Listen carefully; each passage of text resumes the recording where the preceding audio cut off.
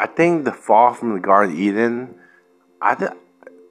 what it says in that holy book, or whatever the book, the first 5 books, the first 5 chapters of that book, I don't think it's right.